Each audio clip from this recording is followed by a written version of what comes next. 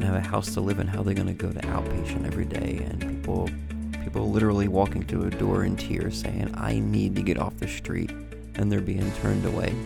But it fills you with rage. The problem is this isn't just some abstract thing. These are real individual people, and they matter, and their lives matter, and they're beautiful and talented and gifted, and they have so much to offer the world, and nobody will give them a chance, even when they're saying, I want help.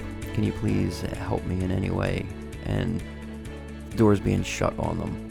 For me, that is just an incredibly difficult thing to handle.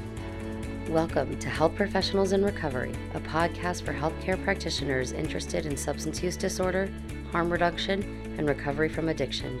Our hope is to provide education and support for those struggling in silence, recovering, and those who care for patients who suffer with substance use disorder. For more resources, please visit our website at www.healthprosinrecovery.com or follow us on Twitter at HPIR Podcast. And now, the hosts of Health Professionals in Recovery, Sean Fogler and Bill Kinkle. Welcome to Health Professionals in Recovery. My name is Sean Fogler. And I'm Bill Kinkle.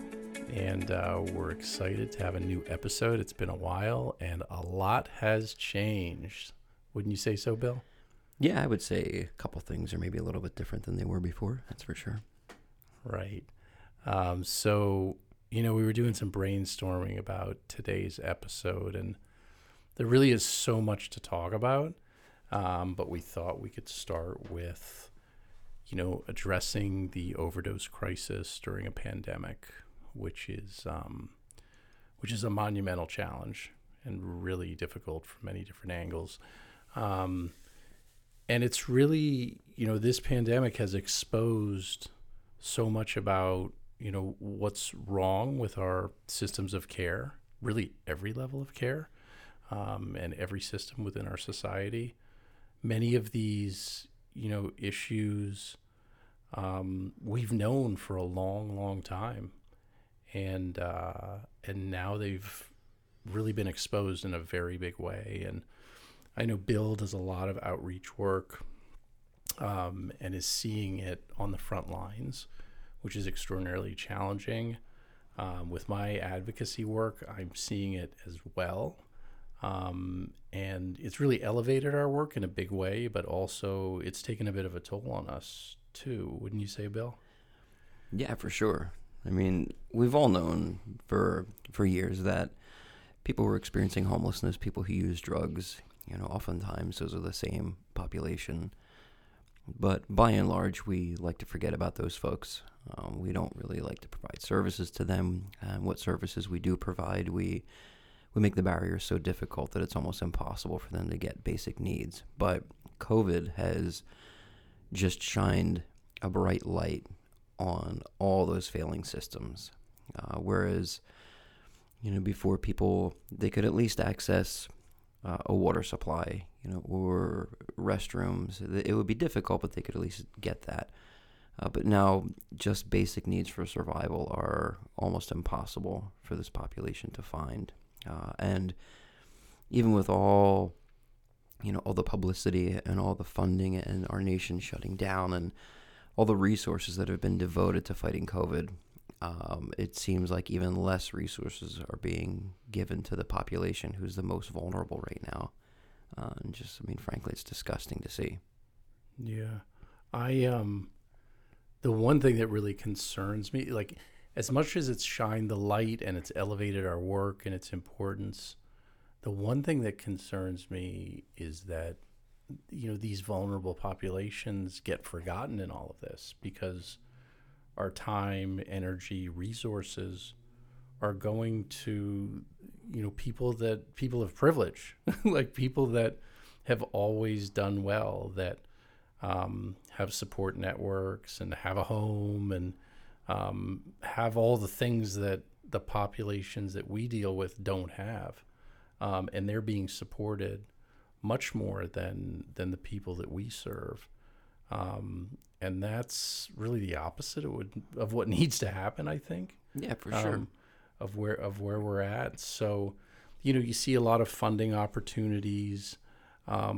towards nonprofits and community-based organizations, and people like the organization you work with, Bill, that prescribes medication-assisted treatment and manages substance use disorders, but it's pretty small. And one thing that stood out to me is the Small Business Association was giving loans out, and many of them were really large to for-profit companies on a very large scale. And I'm kind of like, in the back of my mind, actually not in the back of my mind, in the front of my mind, I'm thinking, well, what about us? Like, what about people that use drugs? What about people that are homeless? What about people that are involved with the criminal justice system? What about them? What about the most marginalized people in our society? And the interesting thing is that people of privilege are starting to become marginalized. And it's very interesting to see those reactions, especially some of my old colleagues who aren't working in large tertiary medical centers, that have worked in small private practices, and suddenly they're shut down and they're out of work and they're not making money. And to hear that, and I understand it's hard for them now, but they've had it so good for so long. And I mean, I hate to say this, but I don't really feel sorry for them.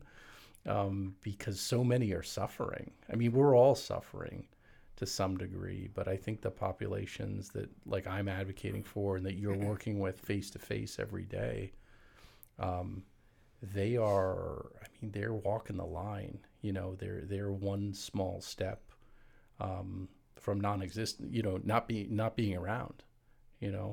Yeah. I mean, I think I've just been so incredibly busy through all this that I haven't even had time to really take notice of, like you were talking about, physicians in private practice and all these different things who are, losing their jobs and losing their practices, and other folks. It's so completely off my radar. I mean, I don't even really know what's going on with the news, honestly. I mean, I rely on my wife to kind of fill me in, because it's exhausting. Like, I literally spend all day with people who, like I said, struggle to find water. And I mean, for them, it's just confusing because they're not really aware of current events. They know that there's this corona thing, but they really don't understand the scale. All they know is everything, all the resources that were available and pretty much sustained their lives, all of a sudden one day they were gone with no notice, and they had no idea how to deal with that. And so it's just so far off my radar. I mean, that being said, I don't know that I would. I certainly have the urge inside, being around, being with the homeless population and these folks who literally have nothing. I certainly have the urge to say, I don't really feel sorry for people that just lost everything. But I don't feel that way. It's kind of like two wrongs don't make a right. I wouldn't wish that on anybody. And if you're, anybody who loses their livelihood in a flash, then it's catastrophic. But like I said, I certainly understand the urge, because, being around people that don't have anything, it's really hard to fight I have to fight that urge regularly of being pissed off at the wealthy, or pissed off, but being rich and being wealthy, like, that's pretty relative. I mean, the people that I'm with every day, they look at me and think that, I'm rich and haven't made, and that's very far from the truth. So, it really is. It's just very relative. You're right. It's just really tough to come up for air in all this. I think that's what's good about this right now, is because you're making me think of things that I haven't really thought about, because I've been drowning in this for weeks now. I'm trying to navigate, all the broken systems that are even further broken, on top of keeping my friends alive, and helping them through all this. And in the midst of, we were still, we were up to our necks with the overdose crisis prior to this starting, and we really couldn't get ahead with that, of people overdosing. And now we throw in this whole idea of, well, now you have to socially distance yourself. And so we've taken a population that for years we've told them, don't be distant from each other, stay close, don't use alone because it's unsafe. And now we've said you can't be around anyone. And a lot of the folks that I'm around, I mean, they lived, in encampments and in communities that are now being, raided, and people are being evicted from these encampments and then further spaced apart. And so their risk of death is even higher. And even if they survive, the opioid crisis and the overdose crisis, now they're at risk for COVID. And a lot of these folks are immunosuppressed. They don't have the best immune systems. They're not very healthy, and in terms of nutrition and things like that. So they're at high risk. And yeah, it just sucks. I think that's the best way to describe it. Is it just really sucks right now to watch all this unfold and feel completely helpless. But yeah, I mean, want to do so much that you can't. Yeah, I mean, it's really interesting because, like, connection has always been the answer, right? Like, that has been, like you alluded to. I mean, that's been the solution for people who are struggling, who are marginalized, is to be connected to others and to the community, and to a network, a support network. And now those support networks are crumbling, and we're telling them to distance. And so what do they have to hold on to? I think many of us in recovery that are privileged, will log on and go to a meeting, or use our smartphone and, read or connect with a friend or message but these folks, they don't have that ability. So they were alone and marginalized before, and today they are pushed beyond the fringe. And it's interesting because there's some great resources out there for people who use drugs during COVID, some strategies from some different organizations. Yale University had something, and the Harm Reduction Coalition had something. There's a lot of great stuff out there, and one of the things in there was about physically distancing from others. But what I'm starting to hear in the community is that people are being encouraged to form kind of tight-knit groups, like figure out who you're going to hang out with and stay together, so you can support each other, right? Because we don't want people using drugs alone. We don't want people isolating. That's how people die. And we're trying to help people survive through this crisis, which is colossal, and there's no real end in sight. The recovery is going to be slow, and we don't really know what tomorrow will bring, and that's hard. I think that's hard for all of us.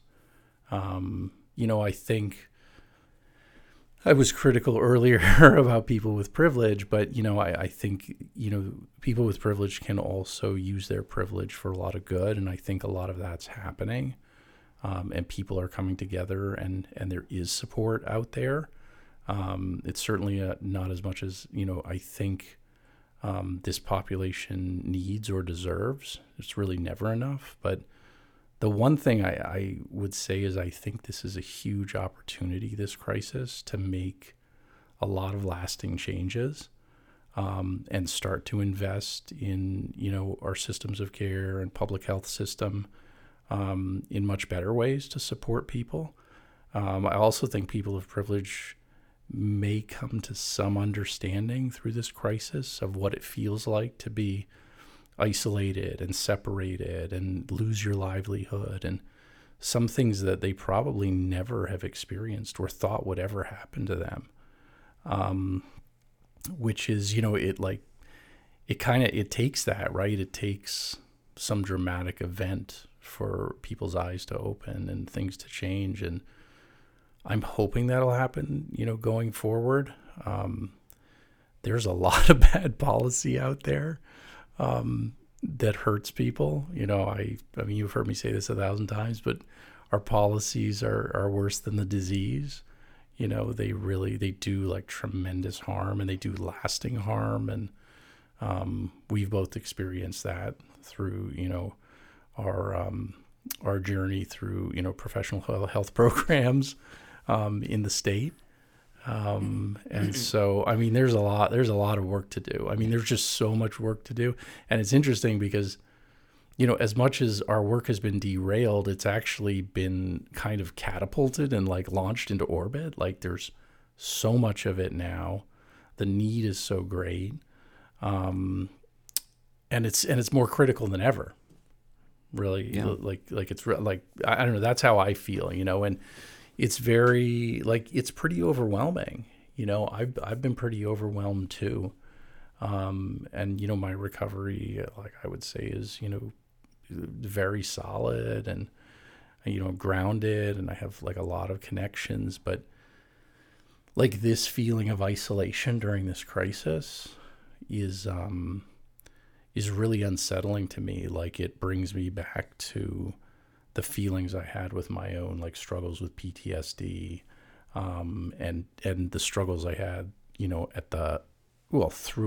throughout my whole struggle with substance use, issues, but really, at the peak of it, where I felt like really alone, really isolated, in a very like dark kind of hole where I was just existing.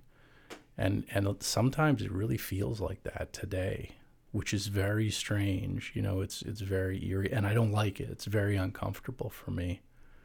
I don't know. What about you, Bill? I know you've had some of these. Yeah, I mean, well, one, I mean, so yeah, at the beginning of all this, or right after the beginning of this, is when I petitioned to the state to reinstate my license early, because I thought I only had 6 months to go in this program. So I petitioned to have my license reinstated, which was, denied, obviously.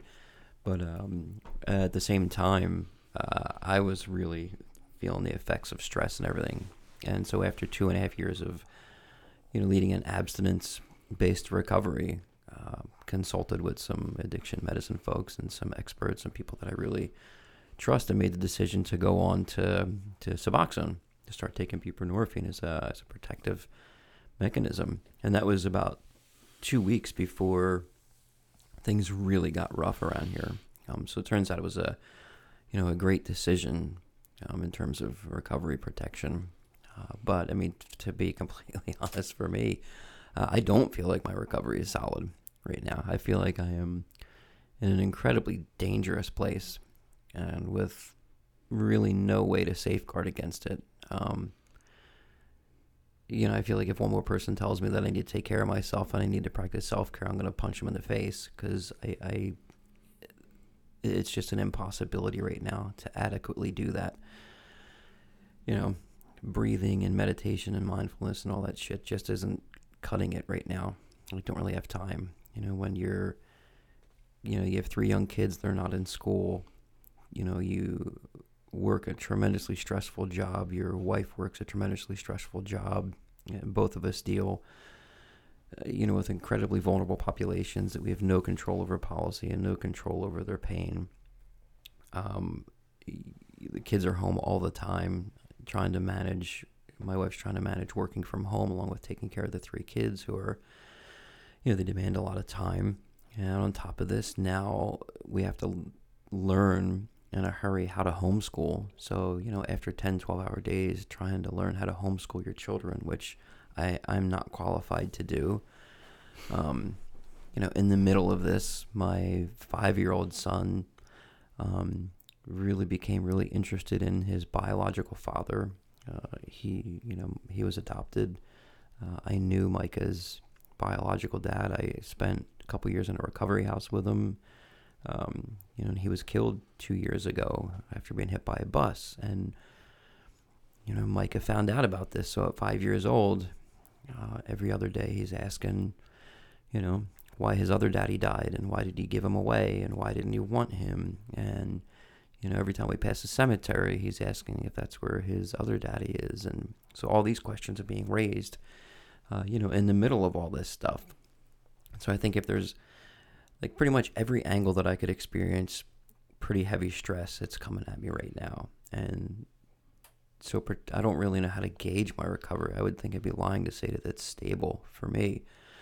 Because on top of that, I work regularly in the drug user community. I work in a a geographic area where right out front there's drugs all the time. There's people that have drugs around me all the time. And I would say before I started taking buprenorphine, I was having those thoughts pretty regularly of like, boy, you know what, maybe it would be a good idea to just take the edge off today. And the beauty of being on Suboxone right now is I don't really have those thoughts. It feels so much more manageable on the bupe than it was before. So I don't know. It was perfect timing to do that. But I mean, that's sort of what I'm doing for my recovery and this type of stuff. I talk pretty regularly about, when somebody asks how you doing, I don't say okay. I'm like, no, I'm doing pretty shitty, honestly. But I'm doing what I can to maintain and manage those things in the midst of all this. And it's fascinating too that you talk about, because you have been more isolated than I have been. But it's fascinating. I feel like I'm in one of these positions where I'm not isolated physically from people because I still go to work every day. I'm still out in the community because my job just requires that of me. But at the same time, I still do feel very alone because every single person that I interact with needs something from me. I mean, everybody. It's always the minute I see someone, I need this, I need that, I need this, I need that.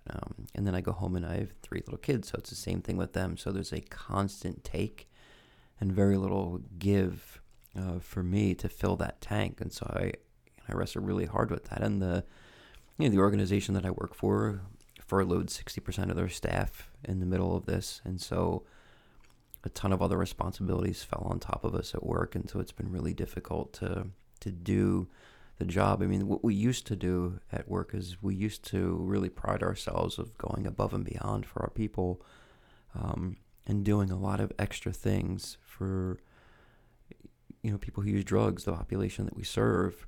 And now with these cuts, we've not only not been able to do any of the extra things that people need, but we're struggling to provide the bare minimum. And when you're someone that deeply cares and deeply loves this population, not even being able to provide a minimum standard does not feel good. And as a person in recovery who's a caregiver, I think that those are all things that potentially could end in disaster. Because like we talk about a million times, for me, how I define recovery and how I think about recovery is about a life of purpose and a life of happiness. And what I do is what I feel like I should be doing and something that I feel very satisfied in. And lately, in the midst of COVID and the overdose crisis, I don't really have that satisfaction. I walk out every day to leave thinking I just let everybody down and I have no control over that. And that's a pretty freaking difficult place to be, as a person in recovery and someone who cares. So that's sort of, I guess that's where, I'm at with all this. And so, I mean, it's one of those situations, Sean, where I just don't know a lot. I have no answers to really anything. All this experience that we have and all the, we've done so much work and reading and research, and we've thought and we've talked so much and we've learned so much about ourselves and learned so much about recovery and all this stuff. But at the end of it right now, I find myself being just a blank of going, shit, this is uncharted territory and I'm not really sure what I'm doing or where I'm going, and just sort of relying on, people like you and friends and the little safeguards that I can put in place, making sure, damn sure that they're there, so that we can all come out of this alive. I mean, that gets me to think of, what, imagine if you weren't there. I know you feel frustrated, like you're not doing enough, but imagine if you weren't there, if nobody was there, and you do have to fill up your tank to, like, I think like you, and I'm like so committed, so dedicated. I want to solve everybody's problem. I want to be the helper. And it's frustrating when I can't be. And it's devastating when I feel like I'm letting people down. But the only way you can be there and be whole or partially whole is by filling your tank up. And self-care is an awful word, but like you kind of have to ask, like, what do you need? And I like, for people like you and for people like me, we rarely ask that, or we don't think we have the right to ask that, or or I'm drifting away from the mic as I frequently do, and Bill directs me back into it. But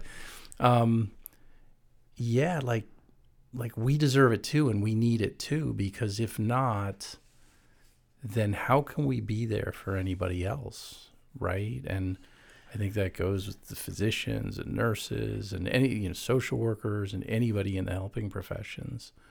You don't think that's a cop-out, though? Like, I think that's bullshit. I mean, we say that, and there's truth to it, but in the midst of all this, it's impossible. Like, yeah, we need it too. We need to take care of ourselves, but I don't even know what the hell I need or how to ask for it. You're not alone in that, because I don't have any answers to. But I mean, but there's no wiggle room to get it. Like, I can't take time off, and even taking time off, it doesn't fix anything. Right, but how do you move on? Like, how do you, like, okay, you're okay today. Well, what about tomorrow? What about a week from now? What about a month from now, right? It's like, okay, I'll deal with that when I get there. But if you do things for you and care for you, at least on some level, you have more of an opportunity to bring your best self here every day and work harder and work smarter. And yes, you're pushing up against systems that are totally fractured. And this is, a crisis of epic proportion. I mean, we none of us have any of the answers, right? But it's also survival. It's not just survival for the people we serve. It's survival for us. And if we're not around, excuse my French, but they're fucked, right?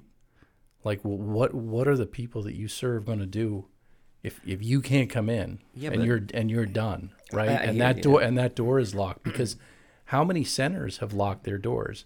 How many centers are open but have locked their doors to people that are positive for COVID or seem to have symptoms of COVID and they don't want to take a chance, right? We know many, right? We know many are doing that, right? To protect their own. But that leaves that leaves an endless sea of people that are already suffering and can barely survive. They're out. They're removed from our system. They're completely disconnected and severed. How do they survive, right? You need to be here, right? You need to be here. So you do need to do something for you. And it might be something small, and maybe it's you and I having this conversation, right? Because that may be a small part, but that's what I mean. I'm not saying get out the yoga mat, and I like mindfulness. I think it's good, but I haven't really been doing it lately either. I've I don't feel I have the time, the energy. It's almost like you get into this like negative, like cognitive, like spiral, and it's, you can't get out, right? And it's, I have to do, like, there's always something to do. There's always more to do. It does not end, right? Even in the advocacy work I like that I'm doing, I could be working 24 hours a day, 7 days a week, easily. And there would still be more. So right. Like, how do you carve out time, right, to survive, like to be, and that's what I'm saying. I can't. And there is nowhere. Well, I know, like I see you posting on Facebook. I know you're doing stuff with your kids. You're doing some woodworking. Like, you record, you do videos. So there are things that you're doing for yourself. I mean, these are like, it's uncharted waters, and these are very unsettling times for all of us. And we're all doing the best we can. And it's not really good enough. But I don't know, the guy I work for, he's like, you got to be like, give yourself a break, like be gentle on yourself, to yourself.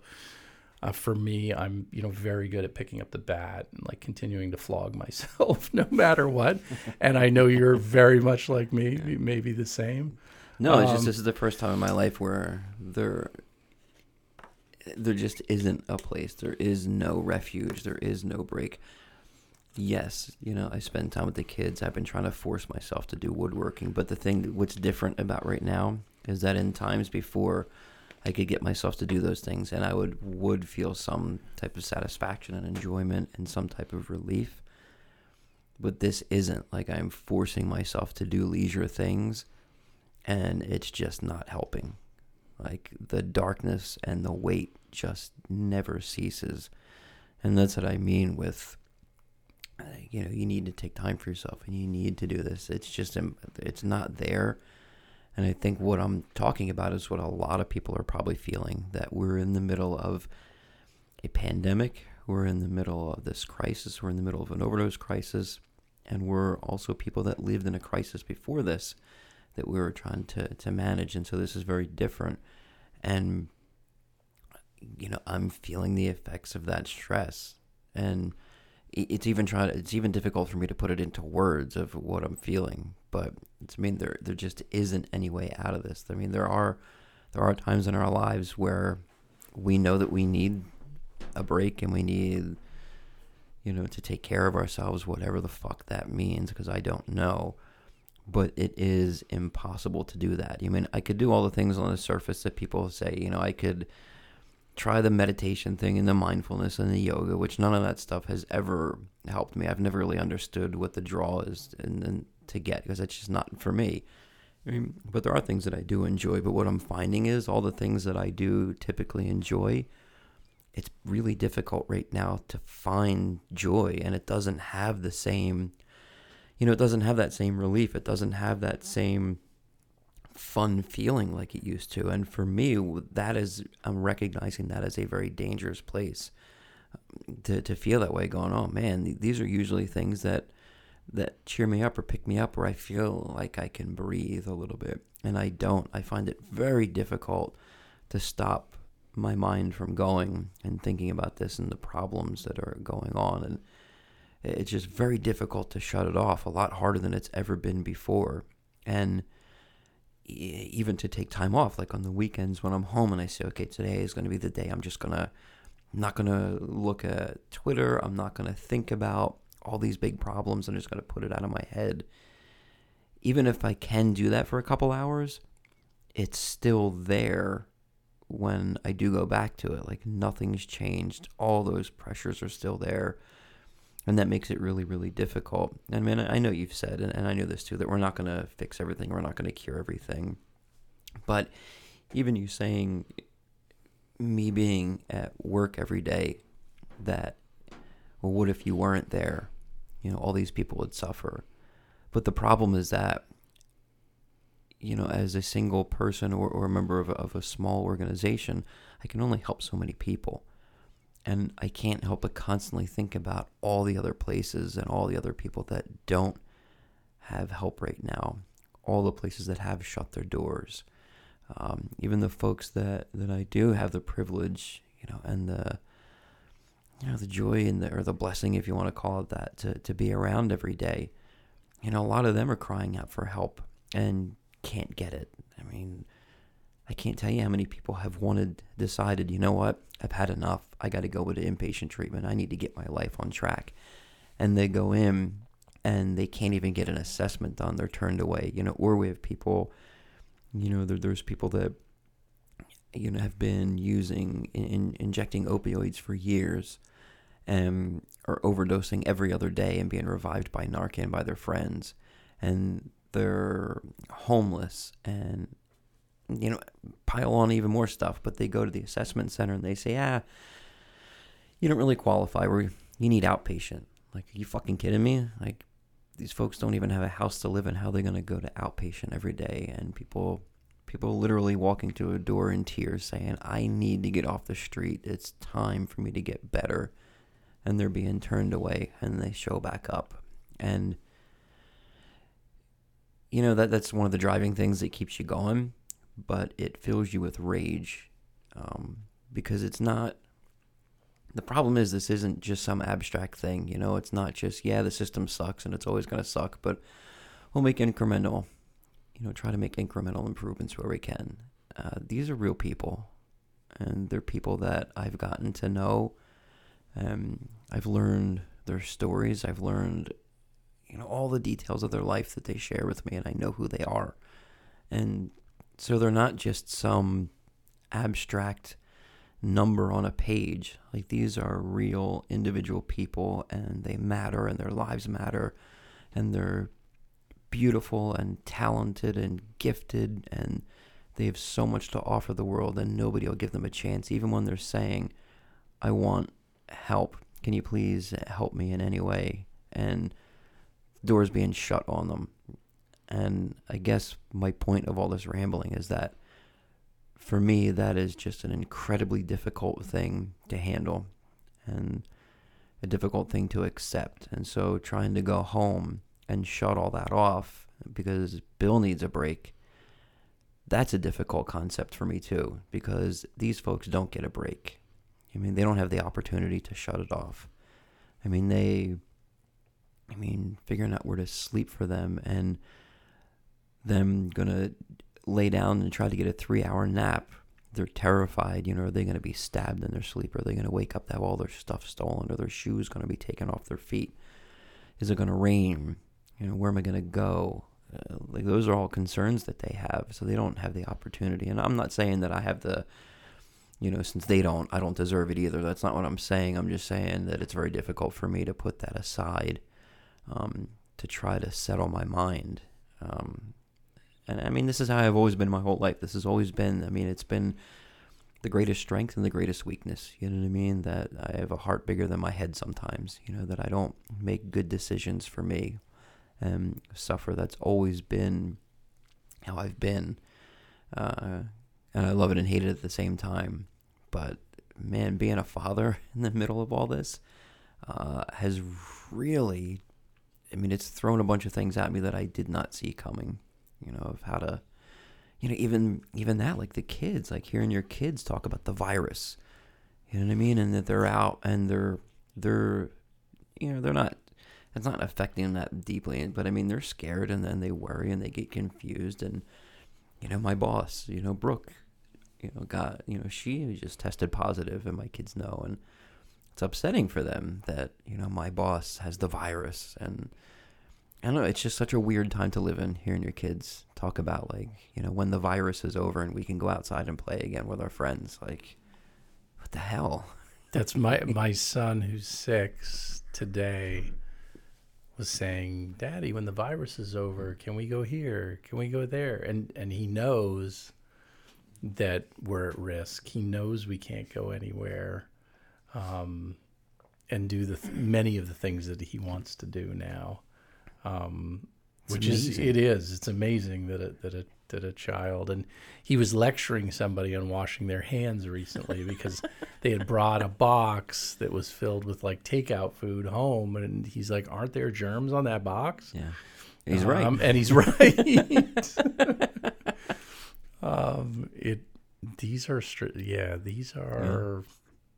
These are challenging times. Yeah. And there aren't any clear answers. Do you think if the nursing board, and this is stepping back, had given you your license, would you like to be on the front lines now? Do you think if they reinstated your license, you got a letter tomorrow, and well, so here's the thing, Sean. And this is sort of the elitism of medicine, right? I am on the front lines. Right. I know you are. I'm doing exactly what I want. So no, if I had a nursing license tomorrow, nothing would change, because I would not leave this job to go work as a nurse. That's why I asked the question. Yeah, I'm not practicing as a nurse right now, but all of my nursing knowledge and skill and expertise, all that is put into good use every day, whether or not the state of Pennsylvania wants to give me a license or not. I will always continue to use that to help other people, so they can, if they don't see the value in me, then they can shove it up their ass. To be honest. Right. And I mean that sincerely, because I don't care. You know, Well, they say that their policies are in place to protect the public, but we know that's not exactly true, especially when you look at the maze of the gauntlet yeah, that yeah, they it's want nonsense. that yeah. they want you to walk with the amount of recovery. Well, you and we're going to have talk under- about that on another Right, episode. We're and going to we'll- devote an episode to kind of break down what has been happening with that. So stay tuned. We will talk Right. about it. But yeah, no, I don't. I mean, yeah, I wouldn't work as a nurse. I mean, everything that I'm doing is exactly what I feel called to do and what I want to do, and I use all that skill and expertise every day to serve these folks in the best way that I can. But this crisis got me thinking, how many healthcare professionals, especially when things were, at the peak in New York and, certain areas, like how many, and they're desperately calling for reinforcements and people to bolster the healthcare professionals. But not people who have used drugs in the past. We are not allowed. Right. Right. Regardless of how much time you've had so But it really got me thinking, like, how many are sidelined, legitimately, like, how many are legitimately sidelined versus, how many thousands or maybe more are available but have been sidelined because of bad policy. And I would be willing to bet many, many, many, we've been contacted by how many who have told us the right. exact same We thing. get daily, Right. emails, texts, Twitter messages. I mean, Yeah. we get an endless barrage of messages from healthcare professionals from all over the country Yeah. that share their stories with us, which, And are too scared to say anything publicly about it. right. They suffer in silence because Yeah. speaking openly, the consequences are big, and as we know. And it's not just losing your license. I mean, there's the public shaming aspect. I mean, I was blown away about a month ago when I was looking through the records on the State Board of Nursing, and I found a scan of a letter that I wrote when I was in prison in 2011, or jail. It was in the county jail, but I wrote a letter to the Board of Nursing, and they had a scan of it on their site, and the tone of that letter was clearly not the man that I am today at all. Reading it, it looked like a little boy who was terrified and was deeply just begging and apologetic to their parents. I looked at it and I couldn't believe that was me. I don't remember writing it, but And what value? Well, that's what I was going to say. What business does that have on there? And what really struck me was how emotionally I felt about it and how ashamed I felt seeing that. And yeah, what does that need to be there almost 10 years later? And looking at the road that I've gone and the amount that I've given back and how much work I've done on myself. And even if you my hadn't given recovery. anything back, Sure. what is the value of having that letter on a professional board site? Right. Well, who does that serve? Right. Nobody. That's the only thing that serves is to shame you, Yeah. stigmatize you, marginalize you, and oppress you and discriminate against you. Absolutely. I mean, that's what that is. Yeah. Right. And that's what we do here. Yeah. That's Well, that's what I say all the time. We can say all day long that addiction is a disease. It's not a choice. But nothing we do to treat it, displays that we actually believe that, especially if you are a healthcare professional in a peer monitoring, a state board monitoring program. It is absolutely punitive. It's a moral issue, and they do everything they can to shame you because you are now a bad person. Straight up. right. I mean, you said before that it's really, I mean, they're looking for ways to exclude you from the profession. That's exactly right. As opposed to finding, the strengths, working on the weaknesses that they see and getting you back to your profession and your purpose, which we all know is instrumental in bolstering your recovery. Sure. And leading to success. I mean, Well, that and- is, I mean, SAMHSA has that, you know, Yeah. out Well, and there. not only that, Sean. I mean, the other thing is, no wonder care for people who use drugs and people in recovery doesn't get better, because who is the best at caring for people who use drugs? People in recovery who have been there.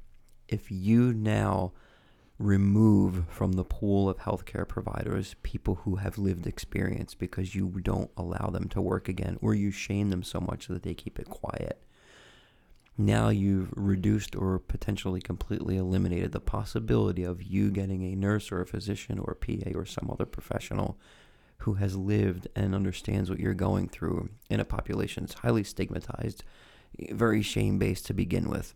You've taken the people who would be absolutely best and potentially life-saving to those patients, and you've removed them. And so what has the effect of that been? That by us stigmatizing our own and removing our own from practice, we've now the only people that do care for folks, are people that either don't have lived experience, and because of the way that they watch the way that we treat our own, they even have a stigmatized view of it and treat people worse because they don't understand it. I hope that makes sense. I mean, it's just this perpetual thing that it just grows and grows. What's that word? Exponentially. It grows, Mm-hmm. you know what I mean? That it makes it worse and worse for people who use drugs because of this exclusionary tactic and this shame-based tactic. And it needs to stop. And I mean, that's those that that's where we're struggle going. and those that struggle see that Right. and know that that's Oh, a yeah. dangerous space. Like, I don't care how many times you read the American Society of Addiction Medicine textbook, which is a very good textbook. If you don't have lived experience, I'm sorry, you just don't understand. You will never understand to the depth Yeah. that somebody who's lived it understands. Yeah. And that's not to say that they can't help. Right. That's not what I'm saying at all. We need both sides, but you're right. There is a level of understanding and I hear this every day. I hear this every day from people that I get to care for in the clinic, that of just how different I am than most other people. And someone just asked yesterday, they were talking outside and they're like, why does Bill do that? Like, and the one guy goes, because dude, he lived it. Like, he knows what it's like to be dope sick. He knows where we're coming from. And they know that you know. Yeah. In minutes, Yeah. they know that it's a different level of engagement, of understanding, of mutual respect. Yeah. And not like you said, there are many addiction medicine physicians or primary care physicians that are specializing in addiction medicine. They're doing an amazing job. Yeah.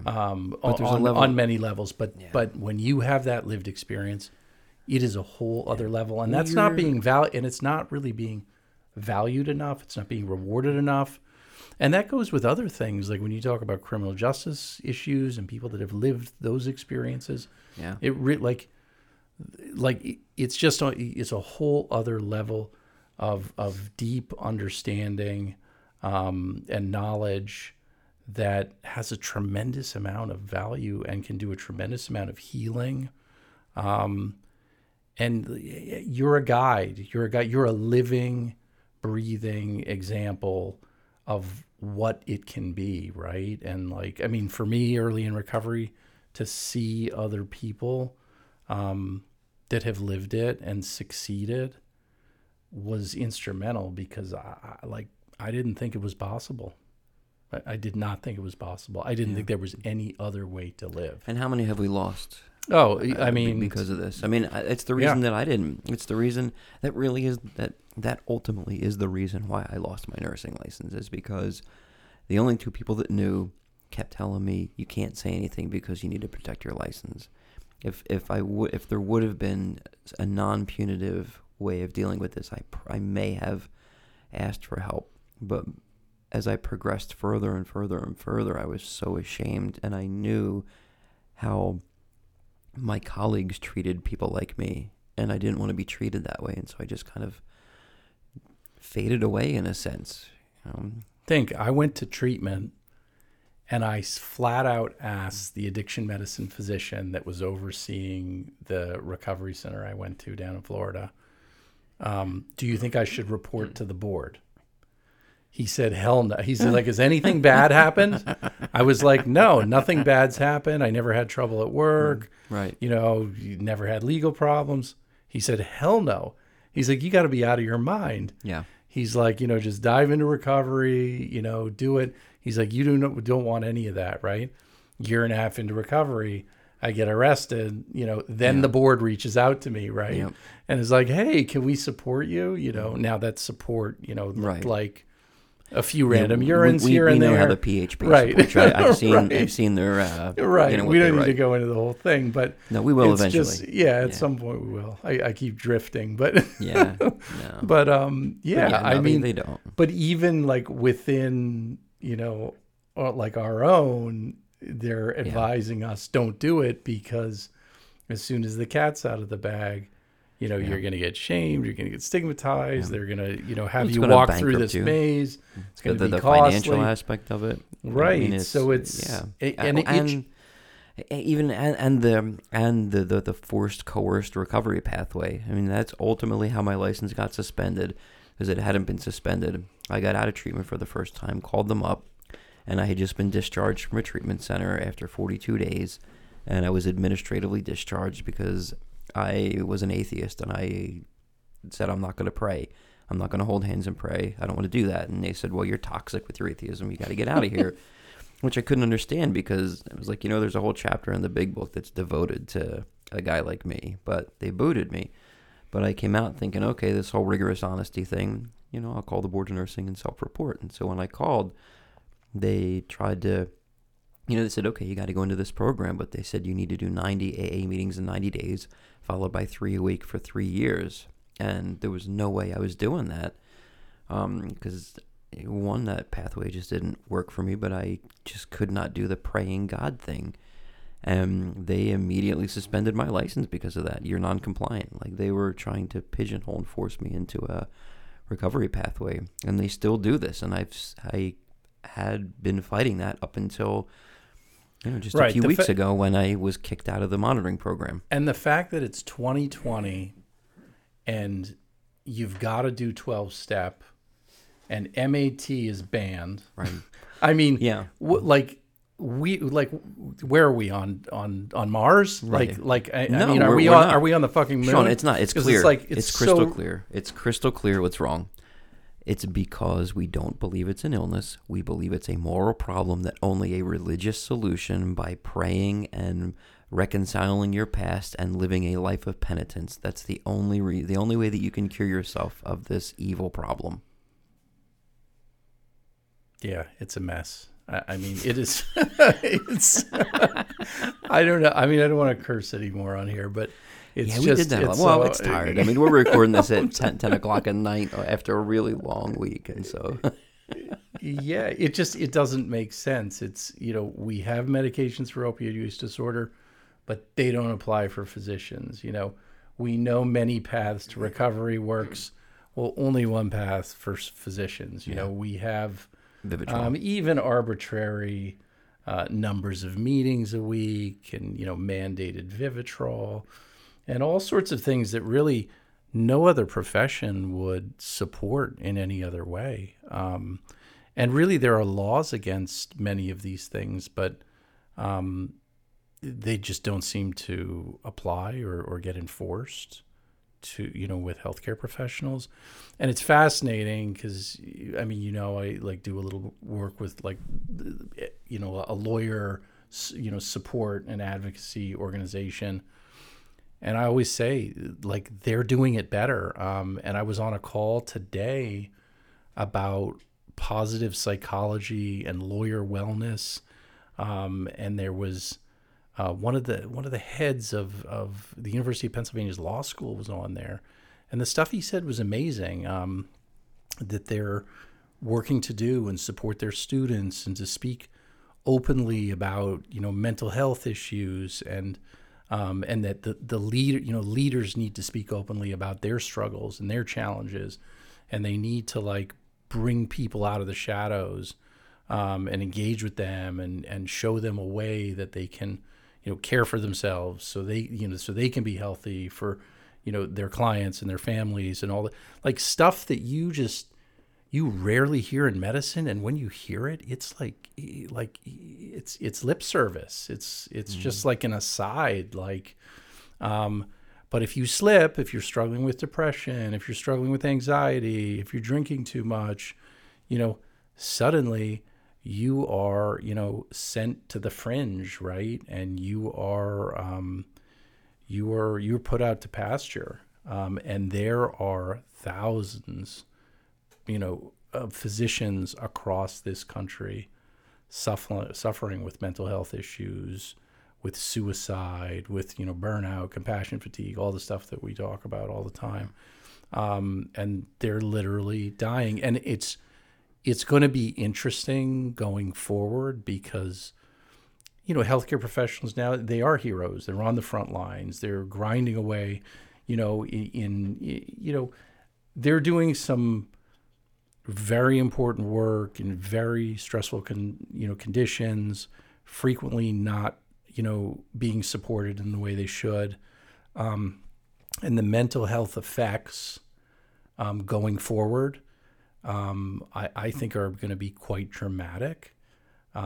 We've already seen signs. I hope so. I don't know whether it will. I mean, I do think it's fascinating that all of a sudden we're doing this. But the thing that I think is frustrating is, and I've said this a million times, like, okay, after 9/11, we had a lot of this, mental health stuff. We had a lot of debriefment stuff. After plane crashes, we've always had critical incident stress debriefment things.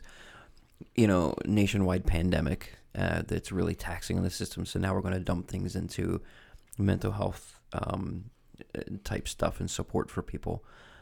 But we've never addressed the cumulative stress of every day, the repetitive stress and repetitive horrific things that we see that we don't support one another. We're still missing that piece of it. We can't just look at the big events and say we got to help now, not realizing that there's a cumulative effect of functioning in a broken system. But even if the system functioned properly, healthcare professionals, we take care of and we see the most horrific, catastrophic things, horrible things that happen to human beings every day. And we don't have any type of system in place to help us manage that. I don't even think we know how to, but we could certainly be doing a lot better. Right. And that's what I was referring to. So like you mentioned 9/11, 9/11 was, like a single traumatic event, right? It happened on that day. And yes, like for quite a bit of time, after we saw the effects, but this is like this is like the day in and day out, but it's elevated, right? And so I think the impact of that is going to be huge, and we're going to need to make some serious changes and really, build up our systems of care and support. And, that's separate from, the vulnerable populations we're talking about. No, but it's connected, Sean. It is all connected. Maybe it's because you're Canadian and I'm American that, you might be a little more optimistic because I don't. I think after this is over, we're going to very quickly forget and fall right back into it. And, I think we'll be continuing to point this stuff out and continuing to discuss it because I just don't think that we pay enough attention to it. I don't think we do enough to take care of our own because, come on, Sean, both you and I, the entire reason why you and I are health professionals who are in recovery and started this, both of our issues with substance use were born out of functioning under an incredibly high level of stress in situations that we were just not designed, as human beings, we're not capable of handling what we've handled. And you and I found solace in substances. Everybody finds solace in some other unhealthy way. It's just ours affected us this way.